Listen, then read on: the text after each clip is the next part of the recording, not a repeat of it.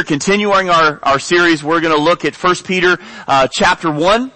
We're going to be starting in verse 13 here today. After listening to a long, drawn-out sermon, one young man was very frustrated as he walked out of the church doors. He had to be corrected on numerous occasions by his dad because he was fidgeting the entire time during the message. And as he walked out of the doors with this sad look on his face, frowned look on his face, one of the greeters as he walks out says, "Well, young Justin, what's wrong?" And he says, "It's really hard to be holy and happy at the same time." You know, I think that little Justin speaks for many of us, doesn't he? It's hard to be happy and holy at the same time. Some of us think that, well, if I'm going to be holy, then I can't be happy.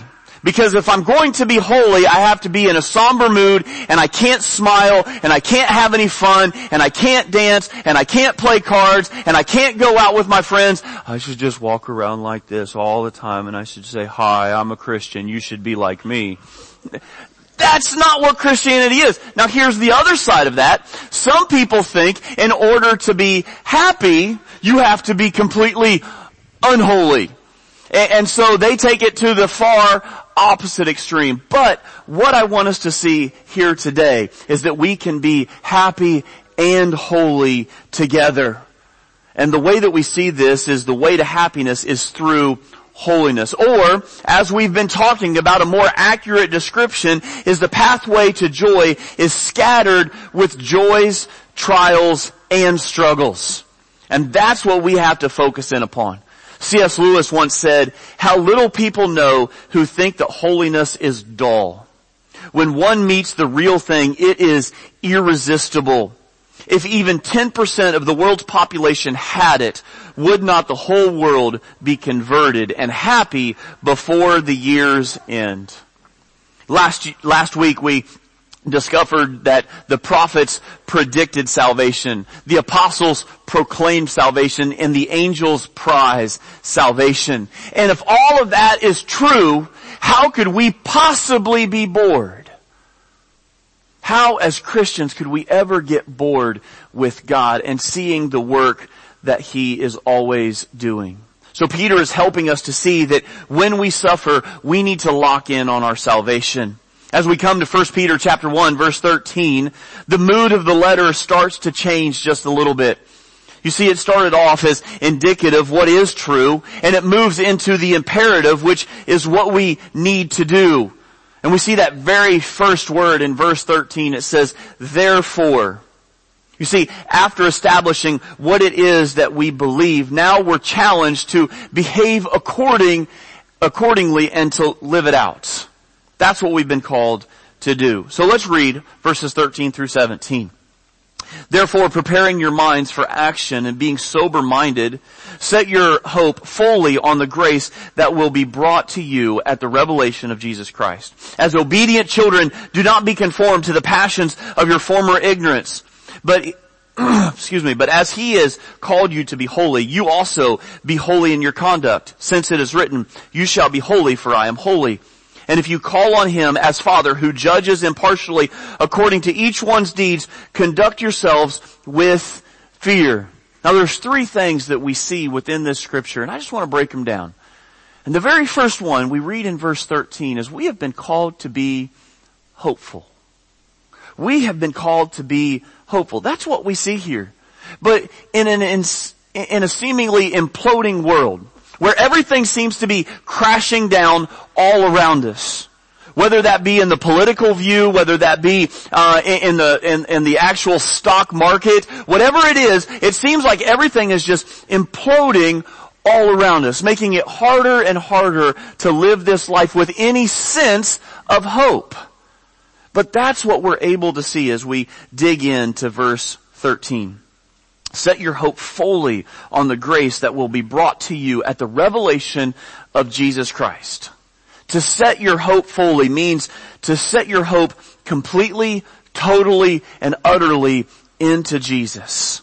To have an absolute certainty of future good. It's the idea of future expectation. Eager expectation. Now we've talked about the differences of the types of hope that we have. There's those out there that, well, I hope I have a good day at work. Well, I hope I win the lottery. Well, I hope, we can throw all kinds of things out there, but that's not the hope that we have in Christ, because it's a for sure thing. And that's the difference that we're truly able to see here. One person put it like this: other men see only a hopeless end, but the Christian sees the endless hope. Romans 4:18 holds up the example of Abraham to us who have hope even when it seems hopeless, who contrary to hope, in hope believed. Abraham was able to have that even when it felt like everything was going around. He didn't have his family. He didn't have anything around him. He wasn't for sure exactly what he should be doing, but he had hope. He believed, even when it seemed like it was contrary. Do you see what we're to set our hope on? We're to focus on the grace that is coming when Jesus returns. We are called to focus in on His second coming. And that's something that we have all been called to do. Here's the thing. When we talk about this hope with everything going on around us, we go, oh my goodness, Travis, you're telling us that we should have hope, but this world that we're living in, everything is falling apart around us. I mean, the Antichrist is sitting in Washington, D.C. right now. Now, for all of you that are laughing about that, just a few short years ago, people said the same thing about Barack Obama, right? He's the Antichrist. And they said the thing about both of the Bushes, didn't they? And they said the same thing about, Saddam Hussein. He was the Antichrist. And they said about, go all the way back. And everybody said, well, Hitler in the 1940s, he is the Antichrist and he is the second coming. Guess what? We're still here. From the beginning, from the time that Jesus left this earth, people have been waiting and preparing for the end of the world. And that's something that we have to understand. Peter, when he wrote this, he truly believed that Jesus was going to come back in his life. Paul, we're going to read a scripture in 1 Timothy here in just a second. Paul believed that Jesus was going to come back in his life. We need to do the same exact thing. We need to always be prepared. It's not a hope of, well, I hope that this world is going to get better. It's probably not. But I have hope in what is to come in the next life. And that's what I put my focus in upon. 2 Timothy chapter 3 verses 1 through 5. The Apostle Paul says, but understand this, that in the last days there will come times of difficulty. For people will be lovers of self, lovers of money, proud, arrogant, abusive, disobedient to their parents, ungrateful, unholy, heartless, unappeasable, slanderous, without self-control, brutal, not loving good, treacherous, reckless, swollen with conceit, lovers of pleasure rather than lovers of God, having the appearance of godliness but denying its power. Avoid such people. And each generation has been able to say that. And each generation says that about the next generation coming up. Okay? The baby boomers said it about the Generation X. Generation X are now saying it about millennials. Oh, they just have no respect. They don't understand. Well, guess what? It's going to continue to cycle through. And that's what we need to see. But we need to hold on to the hope that we have in Jesus Christ. You see, when we set our hope fully on His appearing, it will have a purifying effect on the way that we live right now as well. 1 John chapter 3 verse 3 says, and everyone who has this hope in Him purifies himself just as He is pure. And if we go back to 1 John chapter 2 verse 28, we read there, and now little children, abide in Him, that when He appears, we may have confidence and not be ashamed before Him at His coming. I think there's two things that Peter really wants us to understand when it comes to being hopeful. The first one is to be intentional in your minds. Be intentional in your minds. Verse 13 has this unusual phrase. If you read the King James and even the New King James Version, one of the phrases that we read there, it says, therefore, gird up your loins.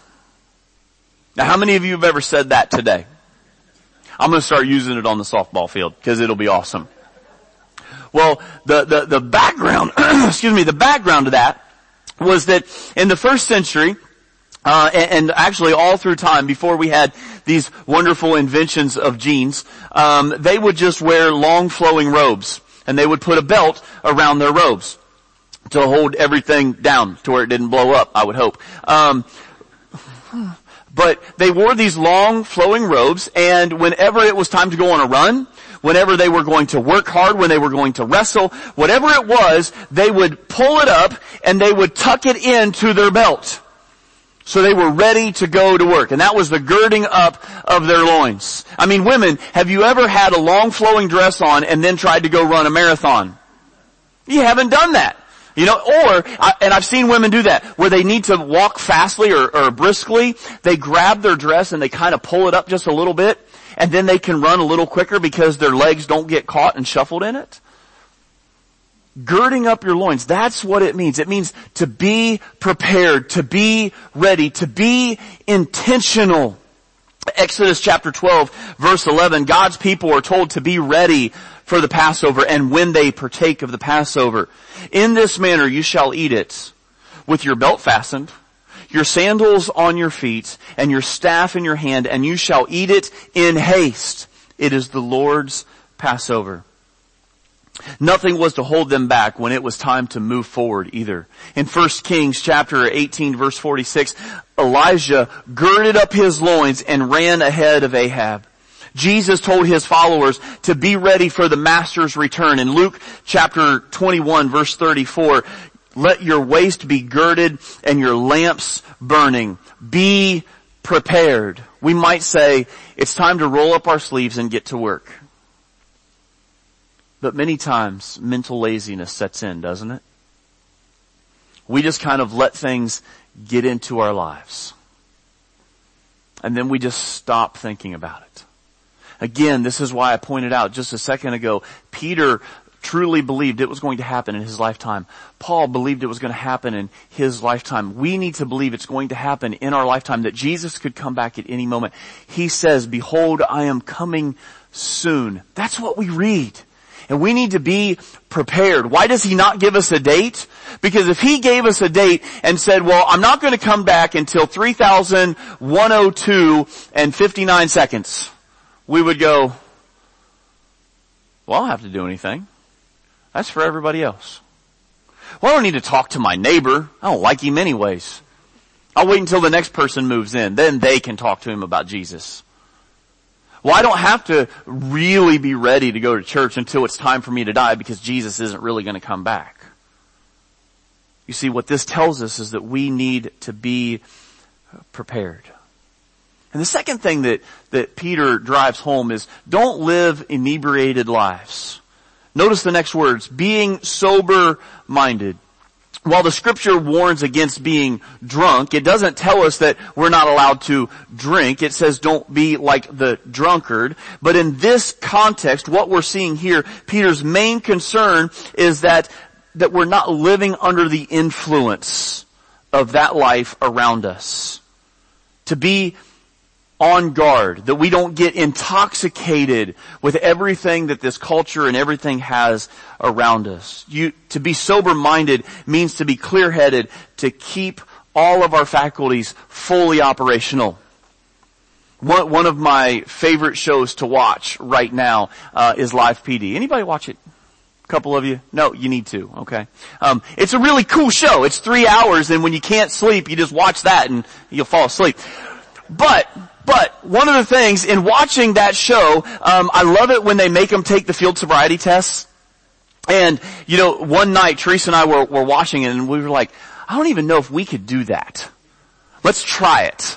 So we got up and actually we're trying it, you know, cause they make you, walk one foot, my back, her knees, and, like trying to walk in a straight line and keep your hands down to your side. I can't, officer, promise I haven't been drinking, but, And then they make you hold your foot out and they're watching your eyes and all this kind of stuff. And one night I was watching the show and this guy, he says, okay, I want you to take 9 or 10 steps forward, heel to toe, and then I want you to turn around and I want you to come back. After 42 steps, he stopped him. He was trying to prove that he wasn't inebriated and he was capable of driving. Well, for us, how does that affect us? We need to make sure that we are staying focused, that we're not letting all of this other stuff get into our lives, that we are clear-headed. That's what we again read in Luke. It says, but watch yourselves, lest your hearts be weighed down with dissipation and drunkenness and cares of this life, and that day come upon you suddenly like a trap. Are you alert? Are you focused? Are you prepared? Because if we go a little bit later in 1 Peter to chapter 5, in verse 8 we read, be sober, be vigilant, because your adversary the devil walks about like a roaring lion, seeking whom he may devour. You ever just watch the lion? You watch one of the Discovery Channel or whatever else, and you're just watching the Animal Planet, and that lion, he's king of the jungle. There is nothing that scares him. And he walks around just prowling, looking for his next meal. Because he knows that he is at the top of the food chain. Well, the devil thinks he's at the top of the food chain. So he walks around, not worried about anything that could possibly come at him. But he's prowling, looking for each one of us. So we need to be prepared. So first off, we need to see that, hold on, lost my point. We need to be hopeful. Be hopeful. Secondly, be holy. Be holy. Verses 15 and 16 says, but as he who called you is holy, you also be holy in all your conduct. Since it is written, you shall be holy, for I am holy. The word but indicates that there's going to be a contrast here. We need to be hopeful by being intentional in our minds that we're living not inebriated lives and we're staying true, but while we're called to avoid sin, we must also delight in God. Our standard for living is not those that are around us, but God himself. Because if I look around this room, I'm like, oh, I'm better than most of them. There's a few, hold on now. But there's a few of them that I'm like, ooh, I should live better. And we start comparing ourselves to one another, right?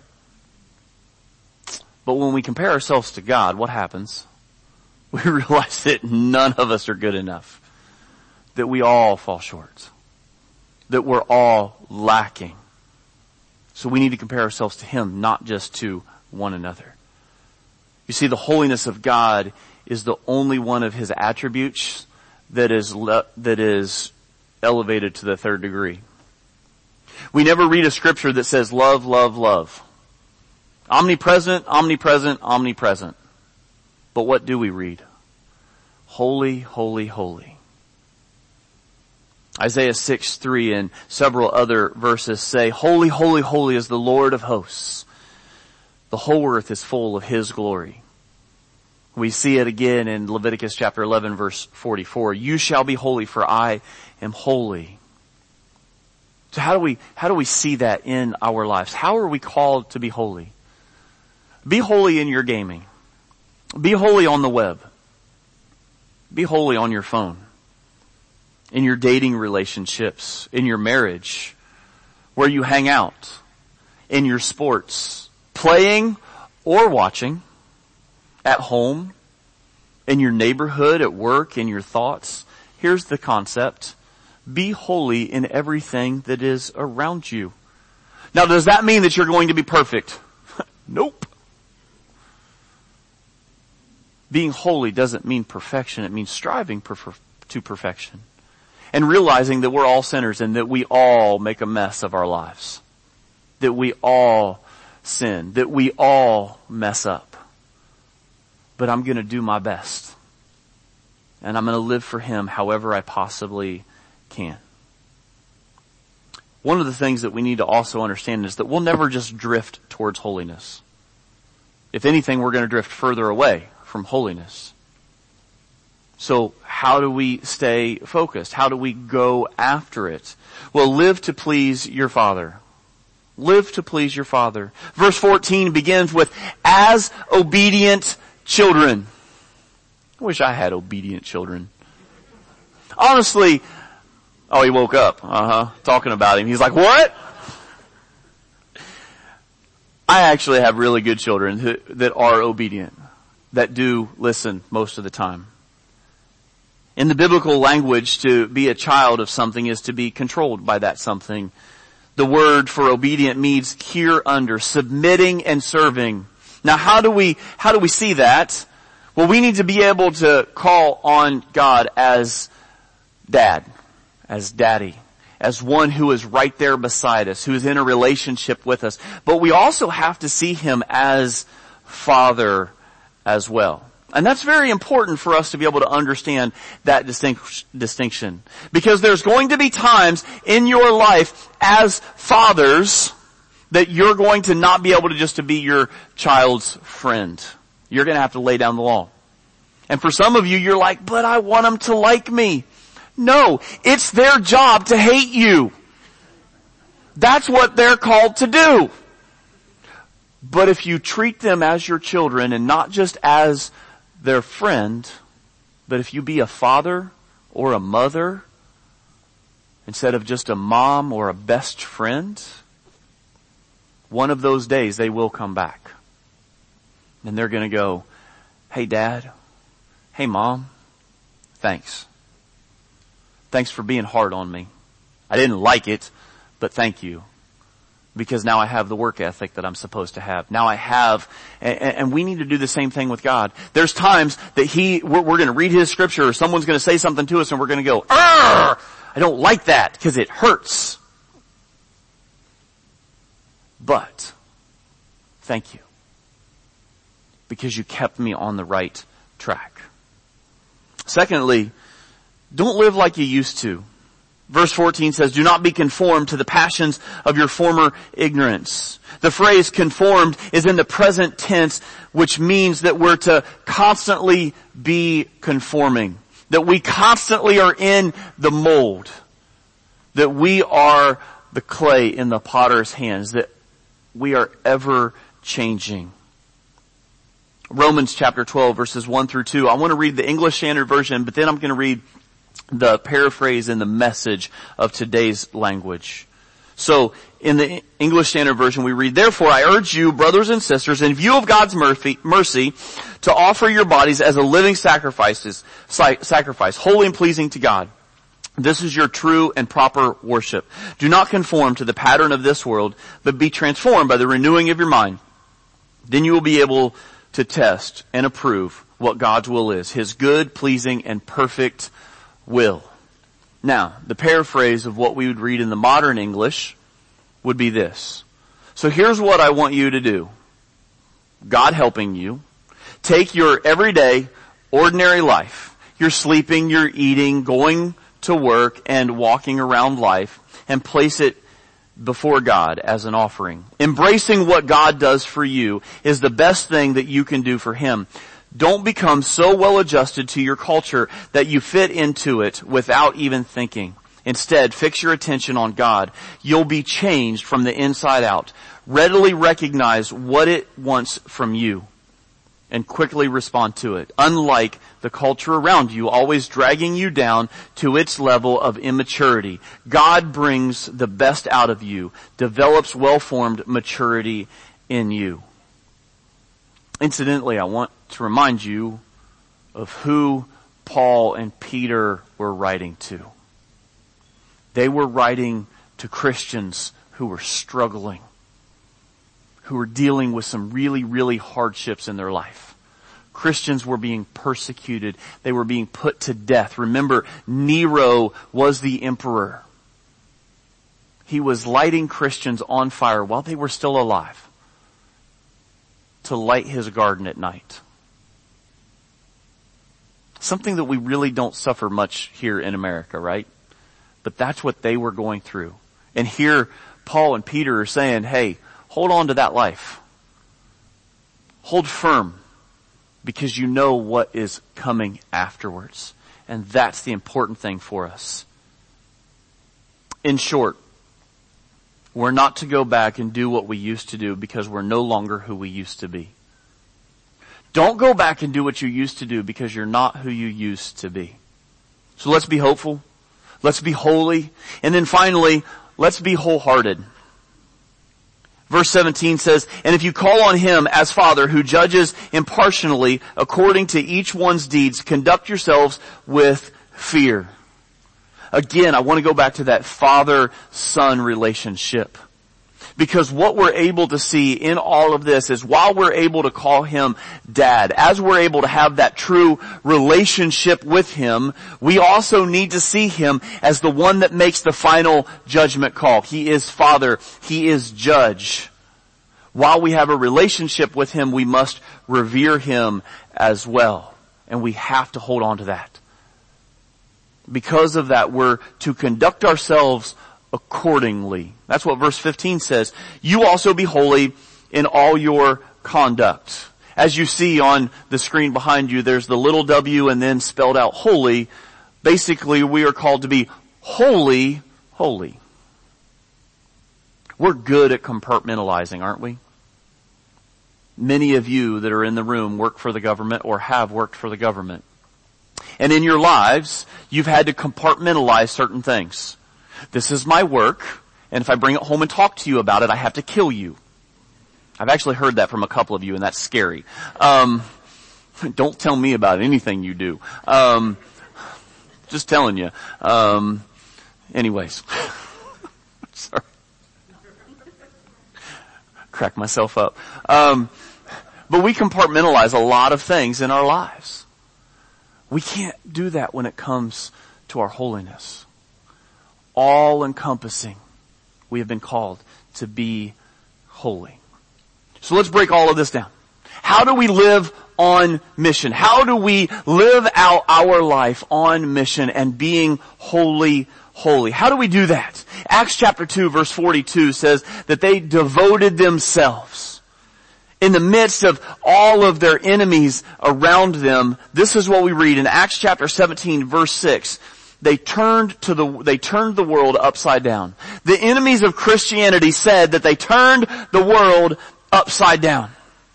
In verses 18 through 21, there are 4 quick points that I just want to run through with you. When we look at verse 18, we see that you've been redeemed from aimless living. Verse 18 says, knowing that you were ransomed from the futile ways inherited from your forefathers, not with perishable things such as gold or silver. You have been ransomed. The price has been paid for you. You have been purchased. Your freedom has been purchased by Jesus. That's what we have to understand. You have been freed. You have been given new direction. Secondly, you've been bought with the blood of Christ. Verse 19 says, with the precious blood of Christ, like that of a lamb without blemish or spot. He was the sacrificial system for each and every one of us. 1 Corinthians 6:20 says that he bought us with his son. Number 3, God's eternal plan involves you. Each one of you. He came to this earth for each one of you that are in this room.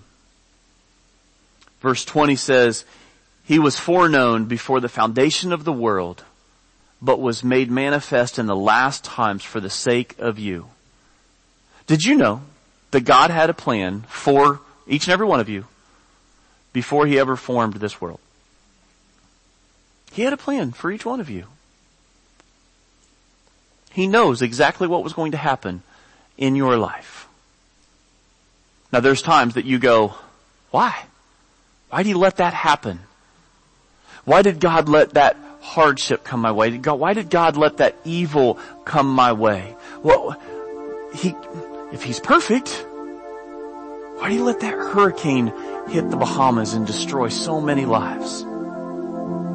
It's because of our sin that has just built up over time. The world was created perfect. We were created perfect. And guess who messed it up?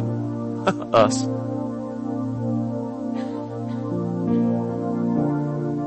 When we look at the verse, with the end of verse 20, the English Standard Version says, of you, for the sake of you.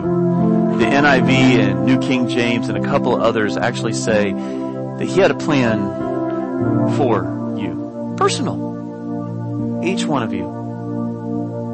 He cares about each one of you that are in this room. Each person that comes in contact with you in your life. He cares for each one of you. And we have to remember that. It's not just for the person sitting on the right or the left, the front of you. He cares for each one of you. And that brings me to the final point. Your faith and hope are rooted in the resurrection. Verse 21 says, who through him are believers in God, who raised him from the dead and gave him glory, so that your faith and hope are in God. He died for each one of you. And he could have left at any moment. We read that in the scriptures that there was a section of angels that were ready to come and get him at any moment. And he could have went, I'm thirsty. I'm done. I'm tired. I can't get enough rest. God, could we have invented the pillow just a little bit earlier? Man, that Peter, he constantly is just messing up. I try to tell him what to do and he messes it up. I try to tell John and James what they're supposed to do, but they're the sons of thunder and I can't get through to them. I'm done.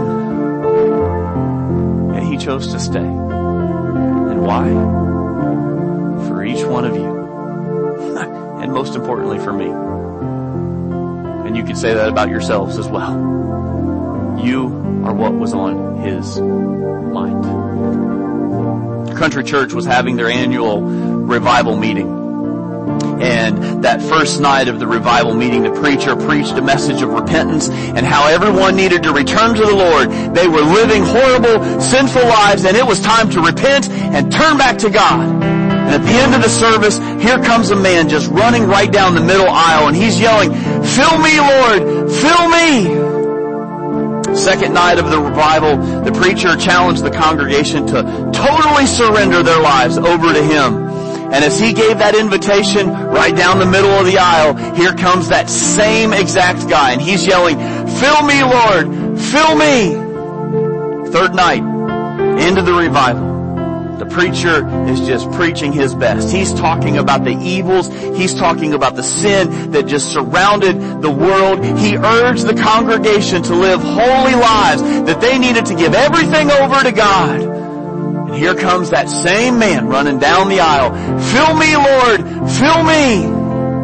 And with that, somebody yelled from the back, don't fill him, Lord, he's got a leak.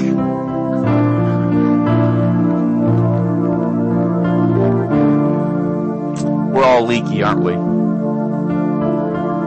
Some of us have more leaks than others. We've all sprung leaks from time to time. But he wants to fill you. And he'll continue to fill you. But it's up to us of whether we'll decide to make that decision or not. And if you've never been filled by him, if you've never made that commitment, today can be that opportunity. You can come to the back and we can talk about it. And I encourage you to come to the back and talk to me about what it means to be filled with Jesus, to give your life over to him. Maybe you've been on the path of holiness, but you kind of compartmentalize some certain things in your life, and you just need to talk about it. You need to pray about it. You need someone just to listen to you. If you work for the government, don't come to the back. But anyone else seriously, come to the back and talk with us. I'll be back there. The elders are going to be back there with me. We would love to talk to you about what it means to get back on that right track. How do we do it? How do we stay on that straight and narrow when it's so hard in this life? Whatever decision you have to make, will you make it as we continue our worship? Please stand.